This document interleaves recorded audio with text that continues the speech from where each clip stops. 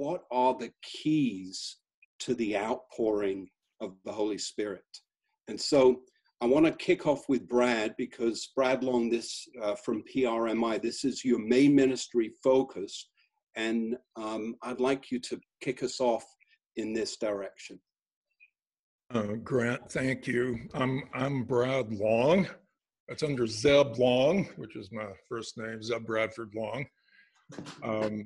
And I'm the executive director of Christian Reform Ministries International. And for over 50 years, our focus has been on the praying for the outpouring of the Holy Spirit, but really praying that Christians will enter into the baptism with the Holy Spirit. And the baptism with the Holy Spirit is that immersion into the work, the entryway into the work of the Holy Spirit falling upon us in power to equip us to be witnesses to Jesus Christ. And I believe that we are at a truly astonishing time, a new epoch, a Kairos moment. I noticed in some of the chats that you were talking about a Kairos moment.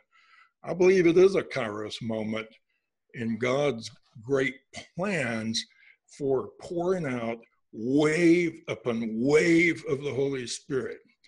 And we are seeing this happen. And what we are about here is praying for the next great wave, which has already begun.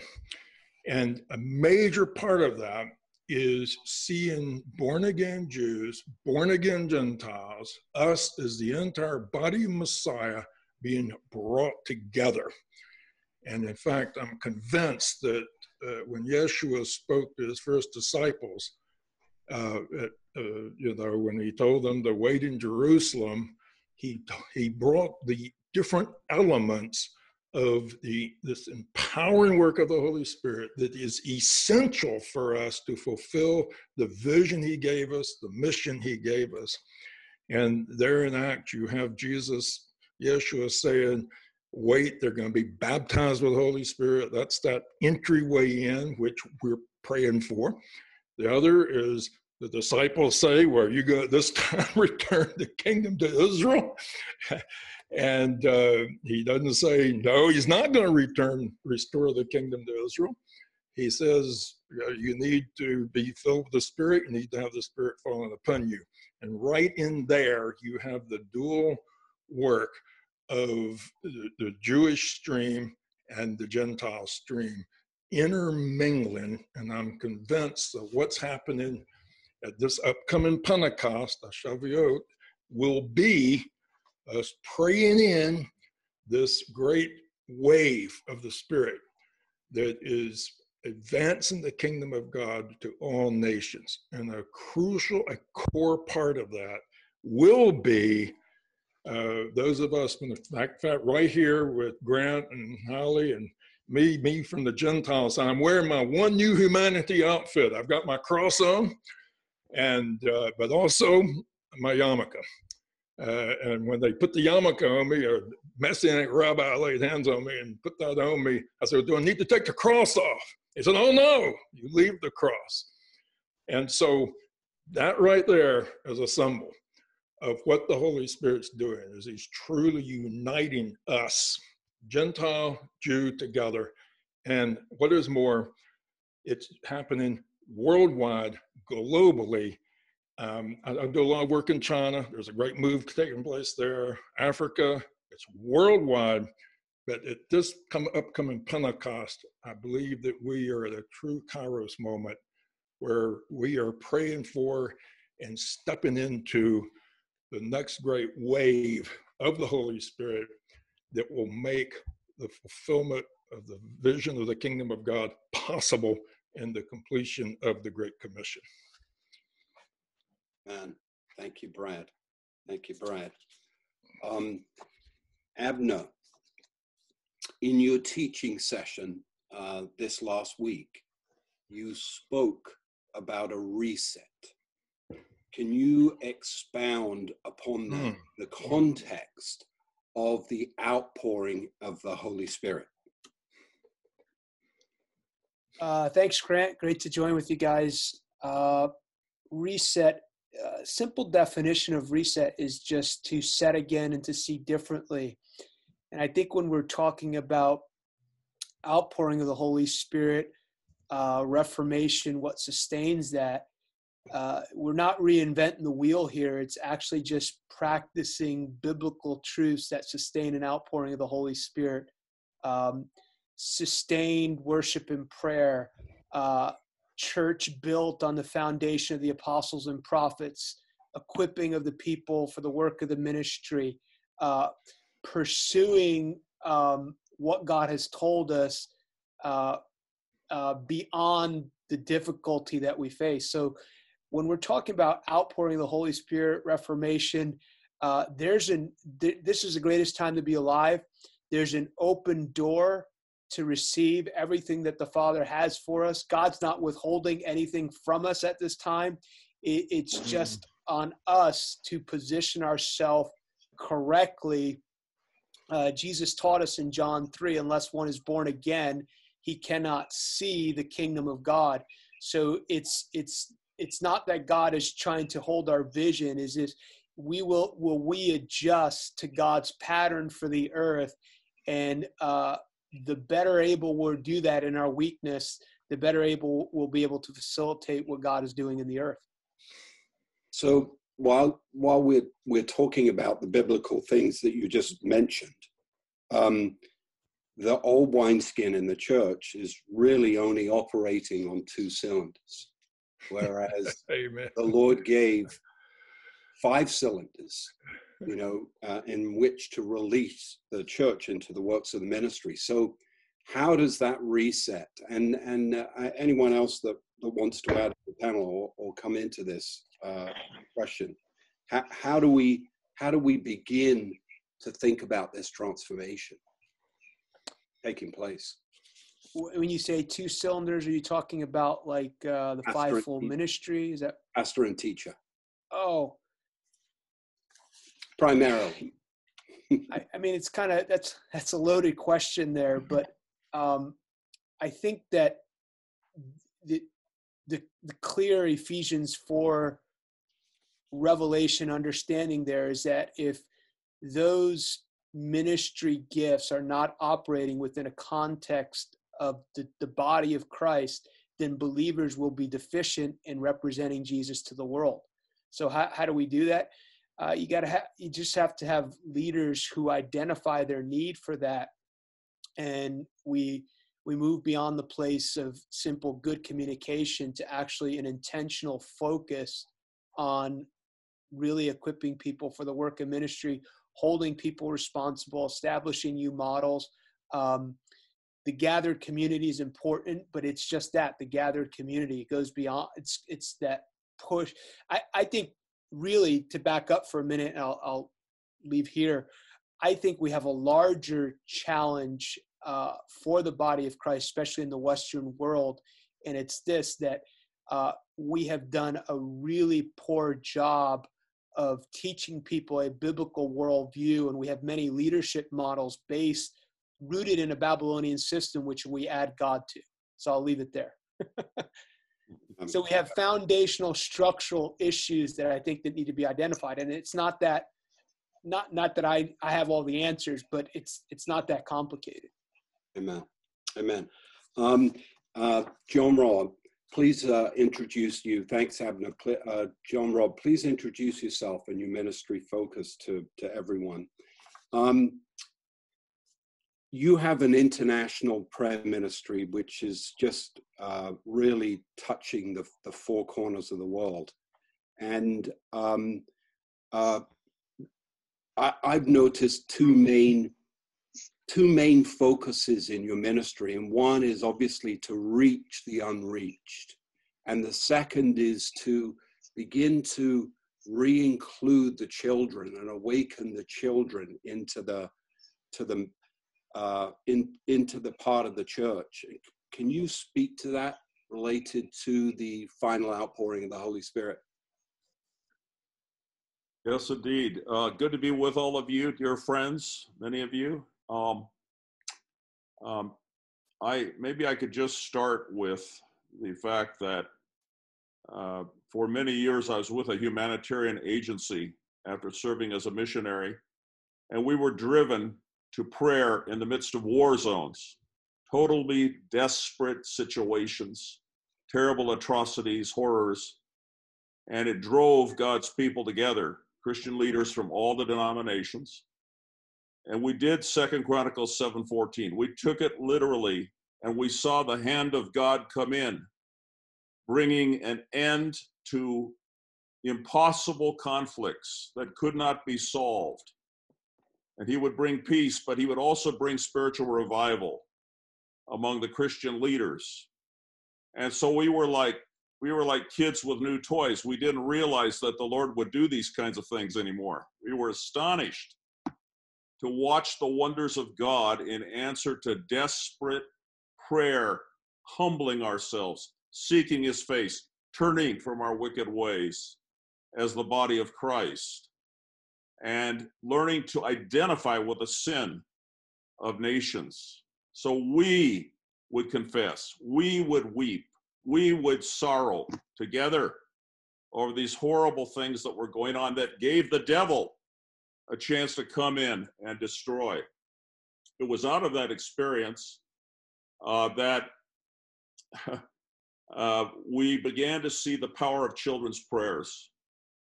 And I was completely blind to that before, even though I was a father and I'm now a grandfather. But we began to see how God would use little children to minister even to political leaders, to pray over them, and they would break down and weep, and often God would give them, the children, a word, a prophetic message. And so we got converted to the power of children in prayer, and intergenerational prayer as also being key to revival. And if you look back at the history of the great outpourings of the Spirit, often children got it before the adults did. If you go to the Moravian revival, the Salesian revival, the Wesleyan revival, and I'm sure that was if you do dig deeper, you would see there are children in every great revival. So we began to see this, and the Lord spoke to me so strongly that he wanted children in every prayer initiative that we do in the International Prayer Council. I serve as chair of the International Prayer Council, and it's been mainly just a learning experience because we're all kind of children in this realm. So anyway, I hope that helps to just kind of give a little background. Amen.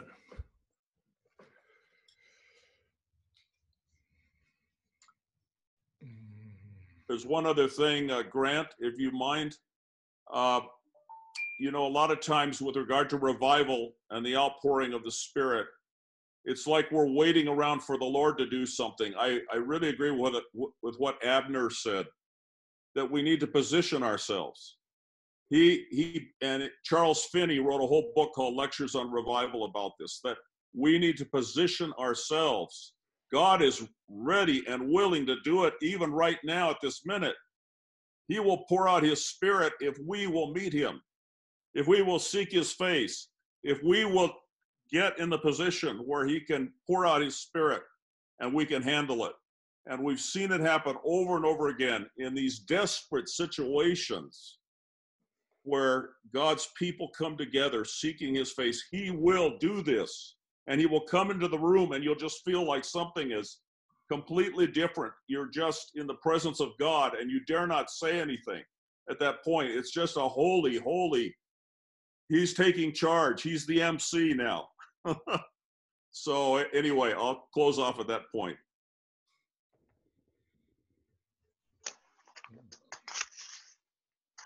I think, Grant, you're muted. John, one other point, just briefly. You're very focused on the unreached, reaching the unreached. Can you just talk to that for a moment? Well, that's actually, you know, for many years, I was involved as a field missionary and then had a heart for mission mobilization for the unreached people groups, the groups that have not had a chance to hear the gospel. You know, that almost 5,000 people groups on earth, cut off by language, by culture, and religion, false religion, and less than one Christian per 1,000 people. And often we forget about them. And the Lord said, pray the Lord of the harvest, that he will send forth the workers. So the prayer piece, it's so important to pray for these groups. So we're trying to connect prayer and mission, kind of like the Moravians did. If you've heard about the Moravians and how they went out as missionaries, but they began with prayer. And so we're trying to do that through the International Prayer Council. Right this month, Go 2020, this week, this day, Global Outreach Day, to this very day around the world, we Christians are praying for and reaching out to at least 5 people that they know or that they're concerned about. And also the unreached people groups. And we've tried to get people to adopt them and pray for them. Amen. Amen. Thank you, John.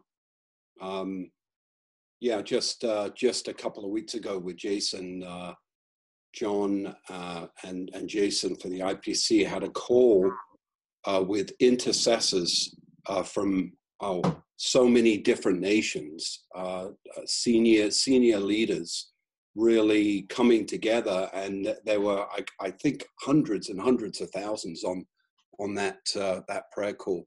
So we really need to pray for the IPC's ministry, because it has an effective reach. It's reaching intercessors and locking intercessors between Israel and the nations, coming together as one to mobilize us into a greater prayer focus. So that's something very significant. Thanks, John. Stephen Nagy, please introduce yourself. I just want to ask you, as you come on screen, I have Stephen is a 24/7 missionary connected to IHOP Eastern Gate in Cranford, New Jersey, with Pastor Gary Crawford. And Stephen, I'd like you, as a 24/7 prayer-focused person, can you please speak to us about the need for the local church communities to gather and unite with the 24/7 prayer houses that the Lord is raising up all over our nation and all over the world? Absolutely. Thanks, Grant. Thanks, Jonathan. And as Grant shared, I'm a missionary with International House of Prayer, Eastern Gate, IHOP, Eastern Gate. And, there have been prayer ministries that have been birthed over the years. And we see that for hundreds of years, even thousands of years, that prayer vigils, 24/7 vigils, have been part of history. And we know that for a lot of the great revivals and great awakenings, there have always been this forerunning spirit of prayer going into the region, contending for that place prior to what the Lord was doing. And I touched on this a little bit when I shared yesterday, but the Lord is looking for partnership. And we see it throughout Scripture. We see it outlined. We know the passages, Joel chapter 2, 2 Chronicles 7, beginning with verse 13, when God shuts up the heavens. There are some things that he will bring through his mercy and love and an outpouring, but so often he's looking for hearts that are fully his. That's what he says in 2 Chronicles 16:9. And in 2 Chronicles chapter 7, we see that there are these conditions. He's looking. If you humble, if you pray, if you seek, if you turn from your wicked ways, then these things will happen. He's going to hear. There's going to be not just prayer, but it's eligible prayer. There's effective prayer, as it says in James. He'll forgive and he'll heal our land. And we see it. The nations are raging. The enemy is just stirring up us against each other. And I feel like, Grant, that you talk about the key to like the connection of the one new man. And I just see that even in the spirit of adoption, that families would have natural children and adopted children. And I saw Israel and the Gentile nations coming together. And I feel like two keys for revival, for Holy Spirit, for partnering with his heart in this place of prayer, are unity and humility. A united, humble front move of our hearts together. And it requires laying down things that we could be doing now, that we're wanting now, to say, God, Lord, if I'm willing to let go of these things that I want to do, the ministry that I know you've placed on my heart, but maybe I'm not moving in it right now. But God, will you give me what I don't deserve down the road? Would you give me would you put in me a heart that would contend, not just for me, not just for the next generation, but for generations of revival? I believe that stadiums with Christians and filling them and everything like that. And I've heard all the prophetic words. I think they're great. But honestly, my conviction is stadiums filled with Christians isn't revival. That's just a bigger church meeting. We want to try to set up these events to spark to get us to a place of a greater outpouring and a greater pursuit and turning back to the Lord. But revival isn't an event. Revival is what births and causes the event. The stadiums will be filled when there is a turning back to the Lord. I believe that it will be the fruit of our obedience, is that our as we pursue God in love, in humility and unity. Amen. So, Stephen, but if you can, there's a real need in our country right now for the church to connect with the prayer ministries that the Lord is raising up. Often these prayer ministries and the local church are separate. And if you ask me, in the Reformation, part of the tithe is for the priesthood, and should include those that are running prayer houses. And actually, really, if you think about it, the prayer houses should be funded by the local church. Can you speak a little bit to the need for that transformation to come as part of this Reformation? Absolutely. Well, just real briefly, when you look at the tribes of Israel, when the Lord set up priestly ministry, we found that the Levites didn't have land because they couldn't work the land and work in the temple or work in doing those duties as the tribe of Levi. So what the tithe, the 10% of each of the 11 tribes went to the tribe of Levi primarily. So there's sometimes an impoverished spirit that can come onto a spirit of poverty, and in terms of any kind of forerunner type of ministry that you're trying to build. There's no lack in God, and so the 11 tribes, that was 110%. That's 10% times 11 going to one tribe. That's 90 for each tribe, and 110% to the tribe of the Levitical priests. And so when we look today at churches, we look today at prayer in the church, we probably, for a lot of our churches, we probably have 2 minutes of prayer on a Sunday morning. Maybe the prayer meeting is throughout the week. On a Tuesday morning at 7 a.m., it's the women that are coming out, and thank God for the women, for the mothers and the grandmothers who have contended.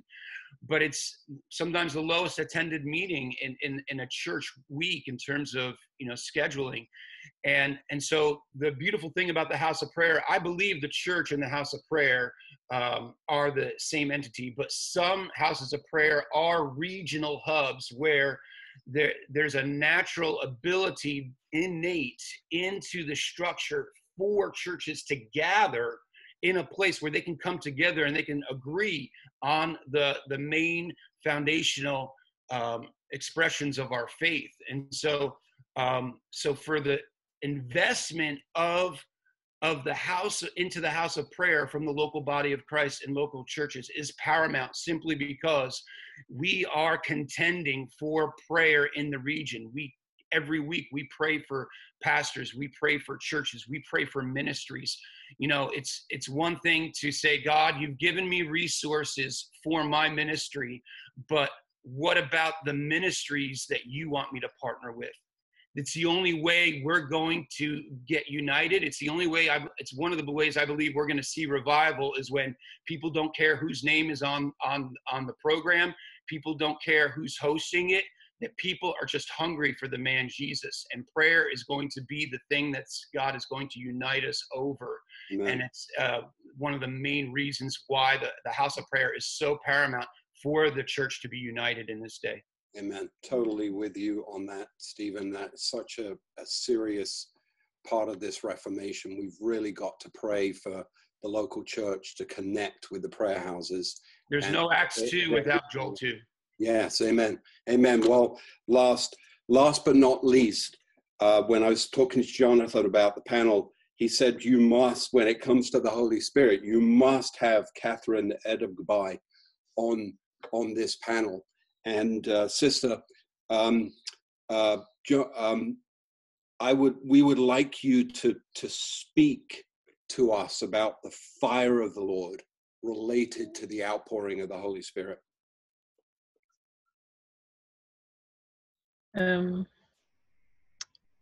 I greet you all, and I thank the Lord for this opportunity. Thank you for all the sharing about the Holy Spirit. I just posted on the chat, I said there's a need in our time to ignite the supernatural workings of the Holy Spirit as it was in the book of Acts, through prayers and also support prayer houses. And yesterday, as we were on the call, on the Zoom call, with my group, we prayed with Acts chapter 4, verse 31, that had to do with, a refilling of the Holy Spirit after they had prayed. And then the whole place was shaking, and they were able to speak the word of God with boldness. So I just want to come in unison with the other speakers, that mission and prayers, they go together, but it would, the power of the Holy Spirit, the fire of the Holy Spirit would only be in manifestation if we give ourselves onto more prayers and we support prayer workers and intercessors. Very, very important, because they need encouragement. They're on the forefront. There is no mission without prayers. Nothing can be done without prayers. But even the move of the Holy Spirit will only be ignited by prayers. So what I would say is that for every one of us, and from every ministry, in whatever ministry we represent, let's try as much as possible to encourage intercessors and help them, carry them along, so that they would be at the forefront doing more prayers, so that the power of the Holy Spirit will be at work. Amen. And of course, one of the things that I will also add is this. The disciples, they got baptized in chapter 2 of Acts, and things started to happen in chapter 3. There was the healing of the paralyzed, and in chapter 4, there was the persecution, the threatening, and chapter 5, and things started to happen. But at each stage of what happened, the disciples were able to experience a renewing, a refilling, a new move of the Holy Spirit. So I believe that for the Holy Spirit to be in action and in every facet, that is in every area of ministries, we need to ignite the fire by prayers and also being sensitive to the Holy Spirit. So this is just my little contribution. I pray that the Lord will help us to give in more to prayers and also allow the Holy Spirit into all the different dimensions and different levels of our ministries, discerning how he wants us to go and, allowing the freshness. Yeah. Amen. Thank you, Catherine. Thank you, Catherine. Yeah. John Rob, based on what you've heard in the discussion, would you close us out? And in particular, would you lead us in a prayer, especially for America, especially for us in America, to get a deeper connection and sense to invite the children into the fold with everything that God is doing? Okay. Let's pray together. Lord, thank you that you stand ready to answer as you promised in these passages that we have reviewed, that you are ready. You are ready to deliver. And we need your deliverance right now, all across this country, and the division and the violence, the destruction we're witnessing. And in the midst of it, we ask you to raise up the children and the youth to play their part, that they will no longer be shunted off to Sunday school or their own programs, but that we will learn to pray with them, that we will learn to let you be God, seeking your face, praying out what you put on our hearts for our nation. Lord, we're crying out to you as representatives of the prayer movement of America on this call right now. We're crying out to you and asking for your intervention, and we're asking, yes, for the outpouring of the Holy Spirit in ways we could not have dreamed. So Lord, fulfill your great purposes in mercy, in love, and in deliverance for America, we pray. In Jesus' name, amen.